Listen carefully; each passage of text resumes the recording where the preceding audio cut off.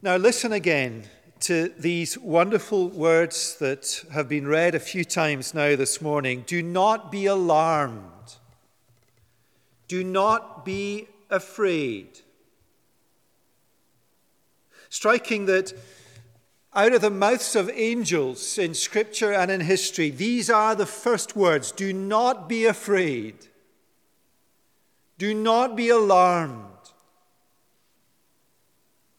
Spoken into a world where there is always fear. You seek Jesus of Nazareth, who was crucified.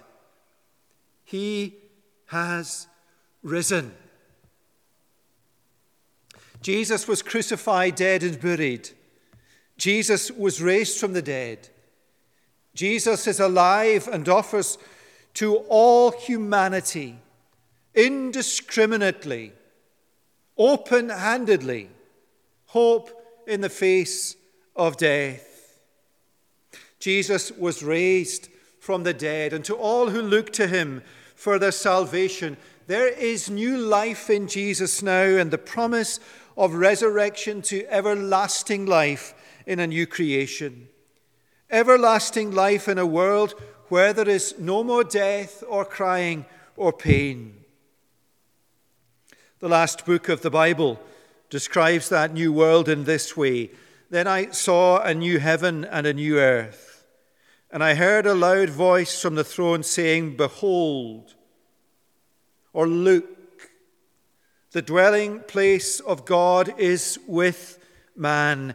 He will dwell with them, and they will be his people, and God himself will be with them as their God.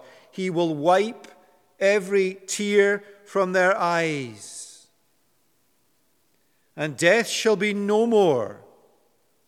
Neither shall there be mourning, nor crying, nor pain any more, for the former things have passed away. And that is a message worth hearing in the world this Easter day. Hope for individuals, that there is resurrection from the dead to everlasting life.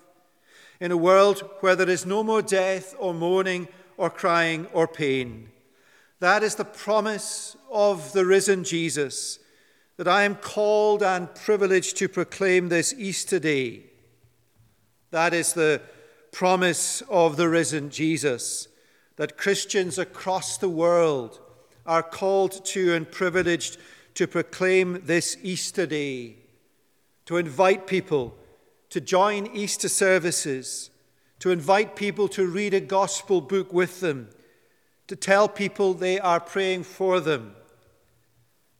And as restrictions are lifted, whenever that may be, to speak to people about Jesus and his promises with a renewed urgency.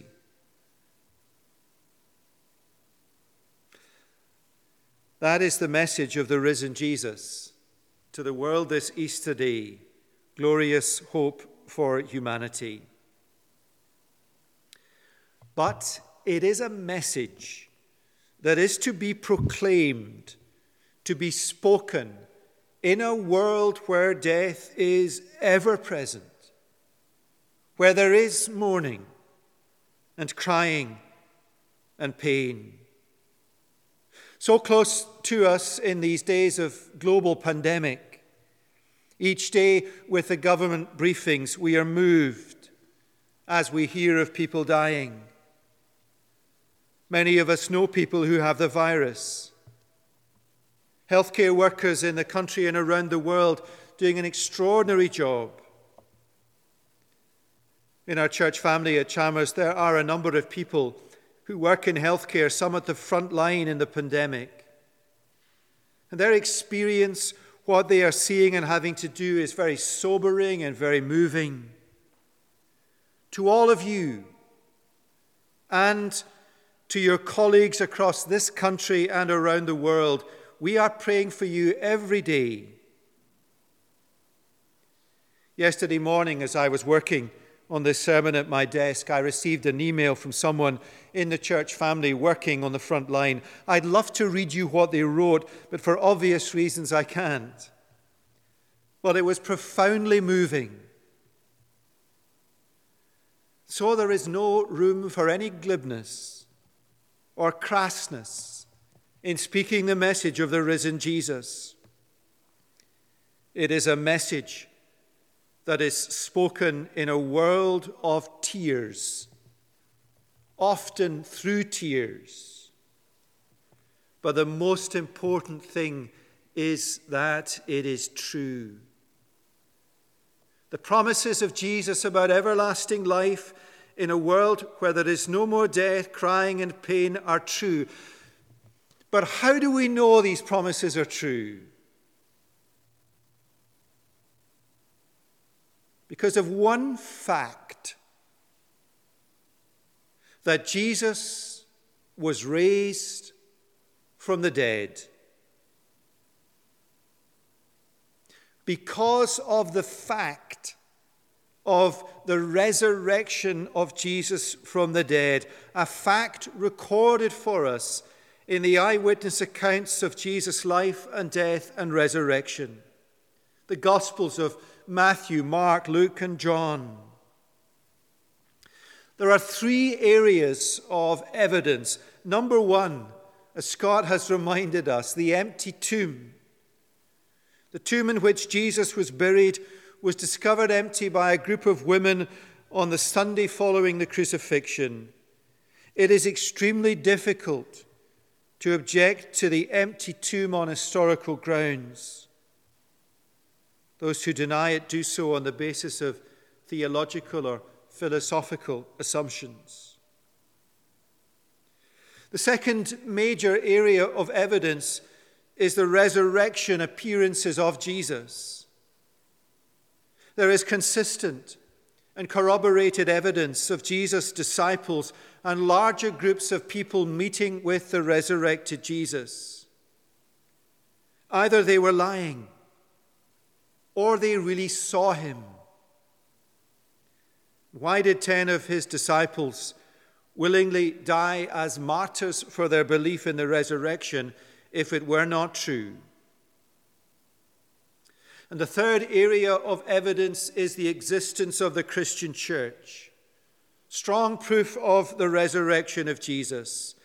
The Christian church was established and grew on the message it proclaimed, a message that had the resurrection of Jesus at its heart. That is the evidence for the resurrection of Jesus. And can I encourage you, and perhaps this talk today is the start of that process for you. Can I encourage you to consider the evidence, to evaluate it for yourself? And the best way to do that is to read one of the gospel accounts like Mark's gospel. And as I said, there is information on the Chalmers website as to how you can do that. Now, what I'd like to do now is to look at Mark's account of the resurrection of Jesus, the section from Mark's gospel that was read a few minutes ago. Now, before we look at the account of his resurrection, what Mark does is he sets out the facts that Jesus was crucified, dead, and buried. That's in verses 42 to 47, if you are following in your Bibles. Verse 42, let me read it for us again. And when evening had come, since it was the day of preparation, that is the day before the Sabbath, we're back here in Good Friday, the day Jesus died, Joseph of Arimathea, a respected member of the council, who was also himself looking for the kingdom of God, took courage and went to Pilate and asked for the body of Jesus. Jesus died on Friday, Good Friday, at the 9th hour, 3 o'clock in the afternoon. Mark tells us that a little earlier in his narrative. It is now, in Mark's account, the evening of the same day, the Friday. And this man, Joseph of Arimathea, takes upon himself the responsibility of burying Jesus before the Sabbath. The Jewish Sabbath was on the Saturday, when such work would be forbidden.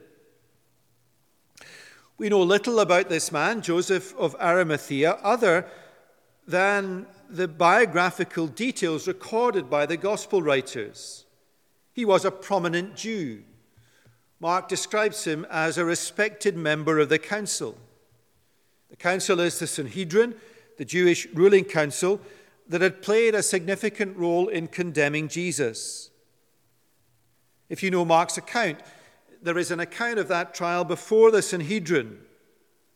Very early in the hours of the Friday morning, the morning that Jesus died, the morning that we are reading, the day we are reading of here where Jesus is buried. And that man, Joseph of Arimathea, must have been there. And he saw the sham of the trial and this innocent man, Jesus, condemned. He is described as someone who is looking for the kingdom of God. A devout man who saw Jesus for who he was, the Son of God, the Messiah, the Savior. Now, as a member of the ruling council, he may have had some sway with the Roman governor Pilate. And so he asks Pilate for Jesus' body that it might be buried. That was risky. Notwithstanding his position and his status, it was risky. Mark notes that he took courage and went to Pilate and asked for the body. The risk was high, admitting to the Roman governor his loyalty to Jesus, standing apart from the other religious leaders. Mark records nothing about Pilate's view of Joseph. What Pilate is concerned with, and this is Mark's emphasis, is whether or not Jesus is in fact dead. The speed of Jesus' death surprised Pilate. Verse 44, Pilate was surprised to hear that Jesus was already dead. It was not uncommon for victims of crucifixion to live for 24 hours or more, eventually succumbing to suffocation as they no longer had the strength to support their bodies, enabling them to breathe. Jesus had died quickly, probably on account of the savagery of the flogging that he had received beforehand. Pilate needs to make sure that he is dead. And we need to be sure that he was dead. So what does Pilate do? He asks the centurion, the head of the execution squad, summoning the centurion. Pilate asked him if Jesus had already died. Just listen again to that. Pilate asked him, has this man Jesus already died? And when he learned from the centurion that it was so, he gave the corpse to Jesus. He gave the dead body to Joseph.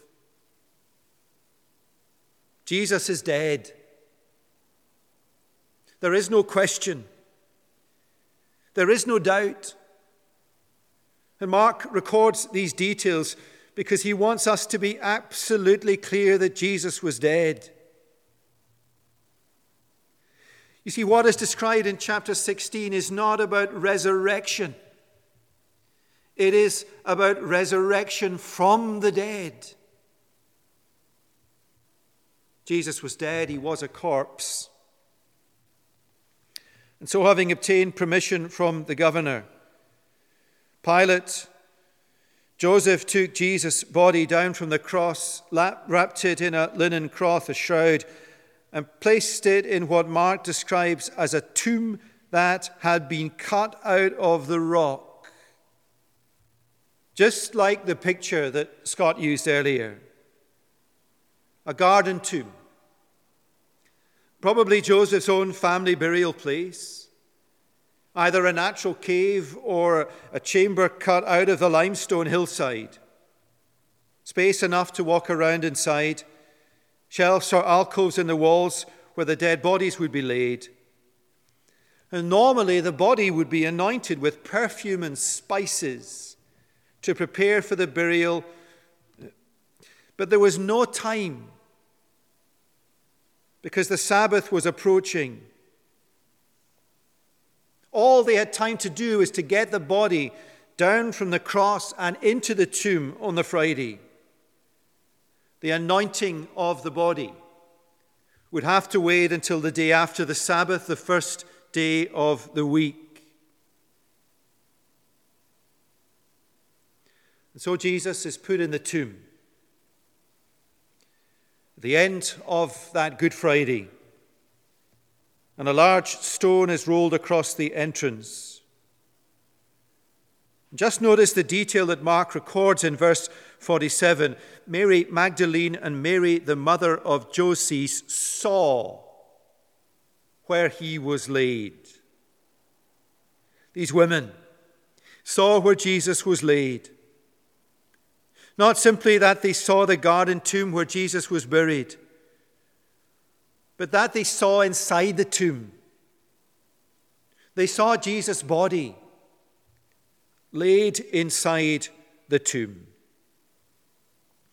And verse 47 marks the end of the day of preparation, the end of the Friday, the end of the first Good Friday, the end of a momentous day when Jesus was crucified, dead, and buried.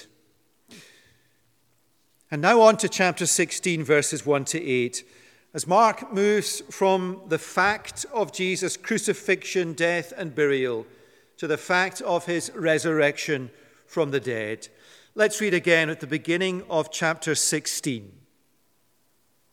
When the Sabbath was over, it is now Sunday morning, the day after the Jewish Sabbath. Mary Magdalene, Mary the mother of James, and Salome bought spices so they could go and anoint Jesus' body. And very early on the first day of the week, Sunday, when the sun had risen, they went to the tomb. And they were saying to one another, think of them walking to the tomb, who will roll away the stone for us from the entrance to the tomb? Who will roll the stone away? It's just too big for us to move. That's just a normal conversation, a normal question as these women hurry to the tomb to anoint Jesus' body. Maybe there'll be somebody there who can help us. Who are these women? Mary Magdalene, Mary the mother of James and Salome. Mary Magdalene was a woman whom Jesus had cured of demon possession. That's recorded in Luke's Gospel. In all four Gospels, Matthew, Mark, Luke, and John, she is recorded as one of the first witnesses to the resurrection. Mary, the mother of James, and Joses is almost certainly Jesus' own mother. James and Joses are Jesus' brothers. Salome is the mother of James and John, the sons of Zebedee. These are the women who come to the tomb to anoint Jesus' body. They are not nameless people in history. They are specific known people who were there. Others would have asked them at the time, were you there? What did you see? This is what I saw. It is the same group of women Mark records in verse 40 of chapter 15 as part of the group watching from a distance as he was crucified and died on the cross. Two of the group, Mary Magdalene and Jesus' mother, had gone to the tomb with Joseph of Arimathea on the Friday when Jesus was buried.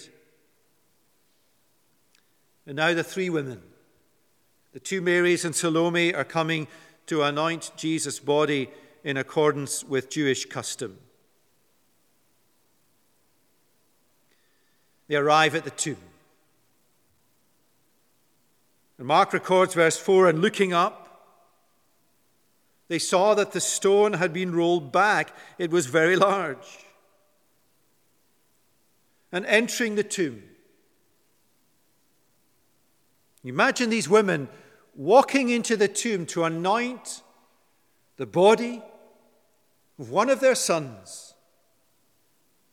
They saw a young man sitting on the right side, dressed in a white robe, and they were afraid. And he said to them, "Do not be afraid. You seek Jesus of Nazareth who was crucified. He is risen. He is not here. See the place where they laid him." And it's not hard for us to imagine the scene of all the drama in these events. Surely this is the summit of them all. Jesus, who was crucified, dead and buried, is risen from the dead. His body is gone. The tomb is empty. Now, in Mark's account, in just this one account, Mark's gospel, here is the evidence. Firstly, there is the witness of Scripture itself. 3 times, Mark records Jesus speaking about his death and his resurrection before he died. Let me read one of them. Jesus began to teach his disciples that he must suffer many things and be rejected by the elders and the chief priests and the scribes and be killed. That's exactly what happened. And then Jesus said, "After 3 days, I will rise again." These predictions from the lips of Jesus himself make it absolutely clear that Jesus' death and resurrection is purposed by God in fulfillment of God's purpose. All the events of Easter, the Passover meal, the trials of Jesus, his agony in the Garden of Gethsemane, his mocking on the way to the cross, his crucifixion at Golgotha, the place of the skull, his death, the words he spoke, his burial, and his resurrection. All of these events, all through the prophecies of the Old Testament, written hundreds of years before, prophesied with a clarity that emphatically says to us the events of Easter were purposed and determined by the sovereign will of God to rescue humanity, to forgive humanity's sins, and to give humanity hope of resurrection and eternal life. The witness of Scripture is powerful, written over hundreds of years. The witness of the angel at Jesus' resurrection. "Do not be alarmed. You seek Jesus of Nazareth, who was crucified. He has risen." 3 times in Mark's gospel, he records how a divine voice has broken into the events. At Jesus' baptism, the voice of the Father, "You are my Son, whom I love. With you I am well pleased." At his transfiguration on the mountain, again the voice of the Father, "This is my Son, whom I love. Listen to him." And now inside the tomb, inside the empty tomb, the voice of the angel of God, "Do not be afraid. Fear not. Fear not, you are looking for Jesus. He is not here. He is risen." The witness of Scripture, the witness of the angel, and the witness of the women. This group of women played such a significant role. They are there at the cross witnessing his crucifixion and death. 2 of the women were there on the Friday night with Joseph of Arimathea laying out the corpse in the empty tomb. And here they are inside the empty tomb, the first witnesses to the resurrection of Jesus. Now that is such a powerful thing, and we've got to get our heads around this. that in the ancient world, you just would not have been able to use women as witnesses. The testimony of women would not count in the court of law. And so if the early church wanted to fabricate these accounts, they would not choose women as their principal witnesses. That's how it was wrongly in the ancient world. And that is such a powerful, powerful, powerful reason to trust these accounts as eyewitness testimonies of what actually happened. If this were in any way fabricated, these women would not have been the witnesses. And of course, emphatically, and back to where Scott was with both sides, the witness of the empty tomb. These women had seen the dead body of Jesus laid out in the tomb. And now he is no longer where he was laid. The tomb is empty. Christ is risen.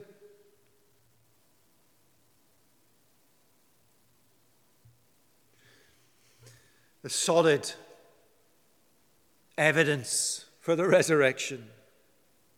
The evidence is very strong. And if we had time, we could turn to the other Gospels that unpack it further, or to the book of Acts for the accounts of the resurrection appearance of Jesus to his disciples, to the extent that Jesus says to one of his disciples, "Put your fingers in the nail marks on my hands." Jesus was crucified. Jesus died. He was buried. He was laid out in the tomb. And then he was raised from the dead. He is alive. Now, what then, as we draw all this together, is the message or the significance of the resurrection? It happened. It is historically attested. But what is the significance? What are the implications? What does it mean?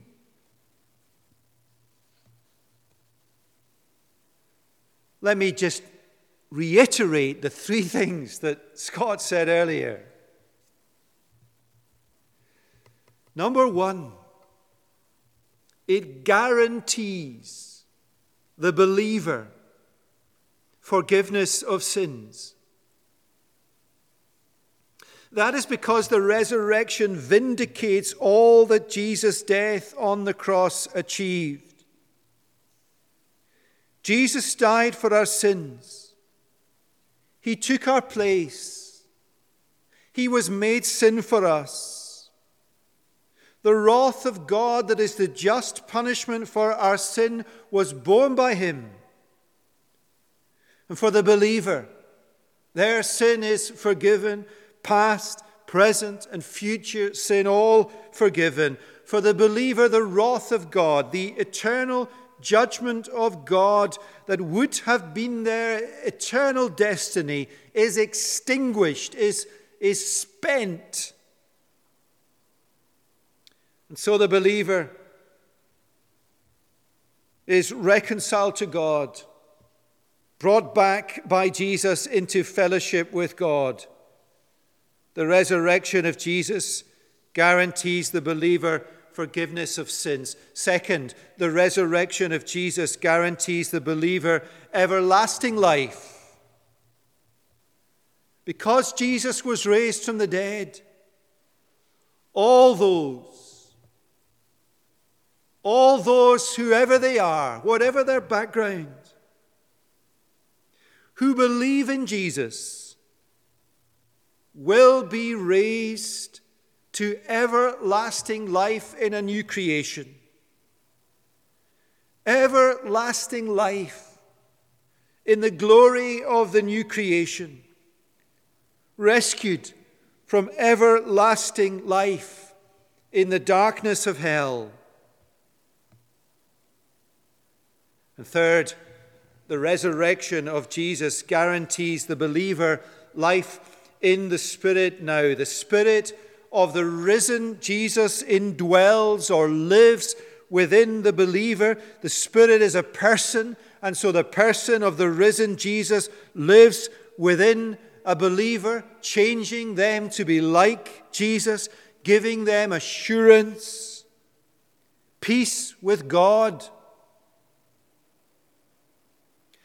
Now, that peace in your life as a believer is often elusive,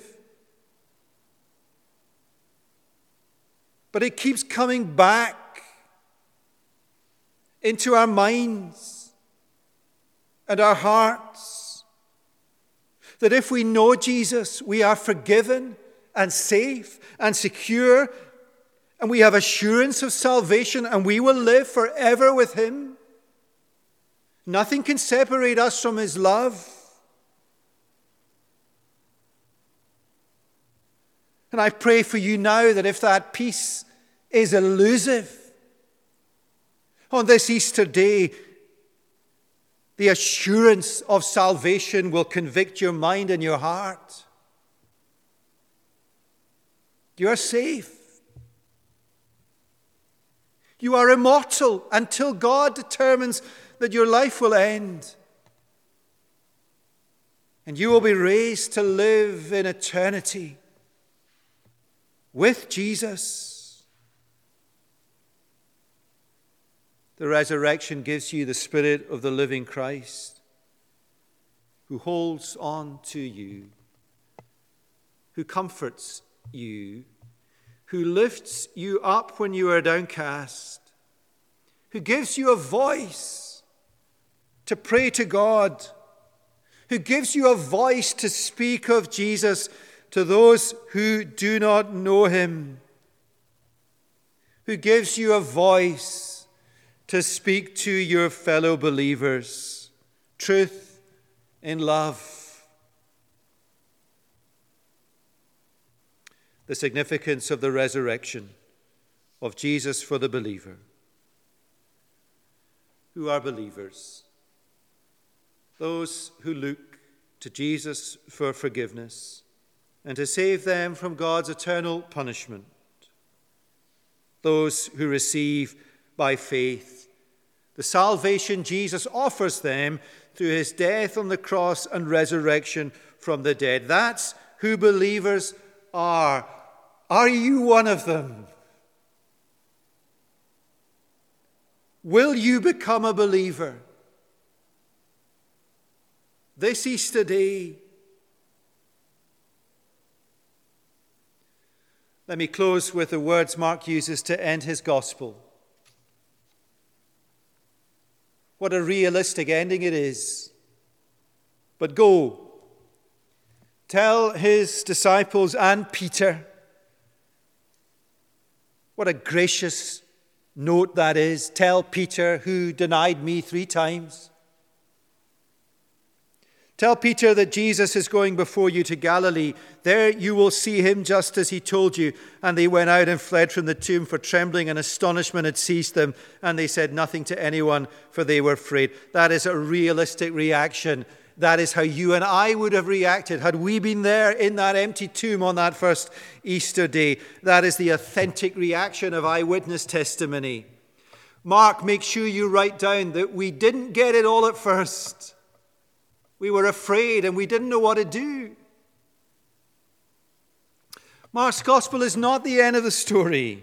It is the start of the church of Christ in the world. But the central message of that church, 2,000 years ago and today, the central message of the church of Christ, whether we are in buildings with people or on YouTube, is that Jesus died for our sins and was raised to give us life, an everlasting life. That is the message of hope for humanity. That is the message of Easter. That is the message for the world. Christ is risen. Let us pray.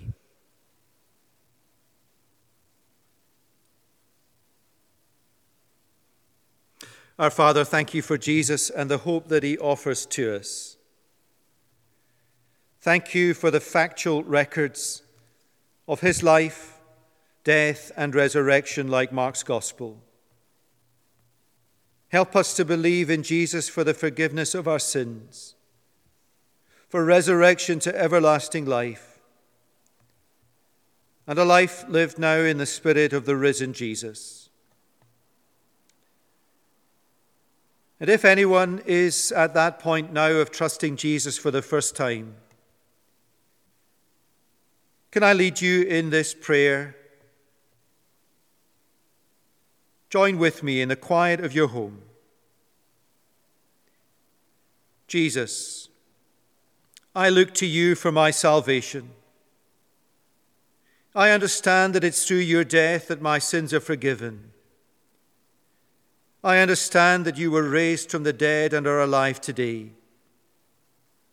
I believe in your promise of forgiveness, resurrection to everlasting life, and life now in your Spirit. Jesus, I accept you. I believe in you as my Savior and Lord. I give my life to you, conscious that you gave your life for me. Please help me now to follow you, to live as a Christian, and to tell others of what you have done for them. For Jesus' sake, amen.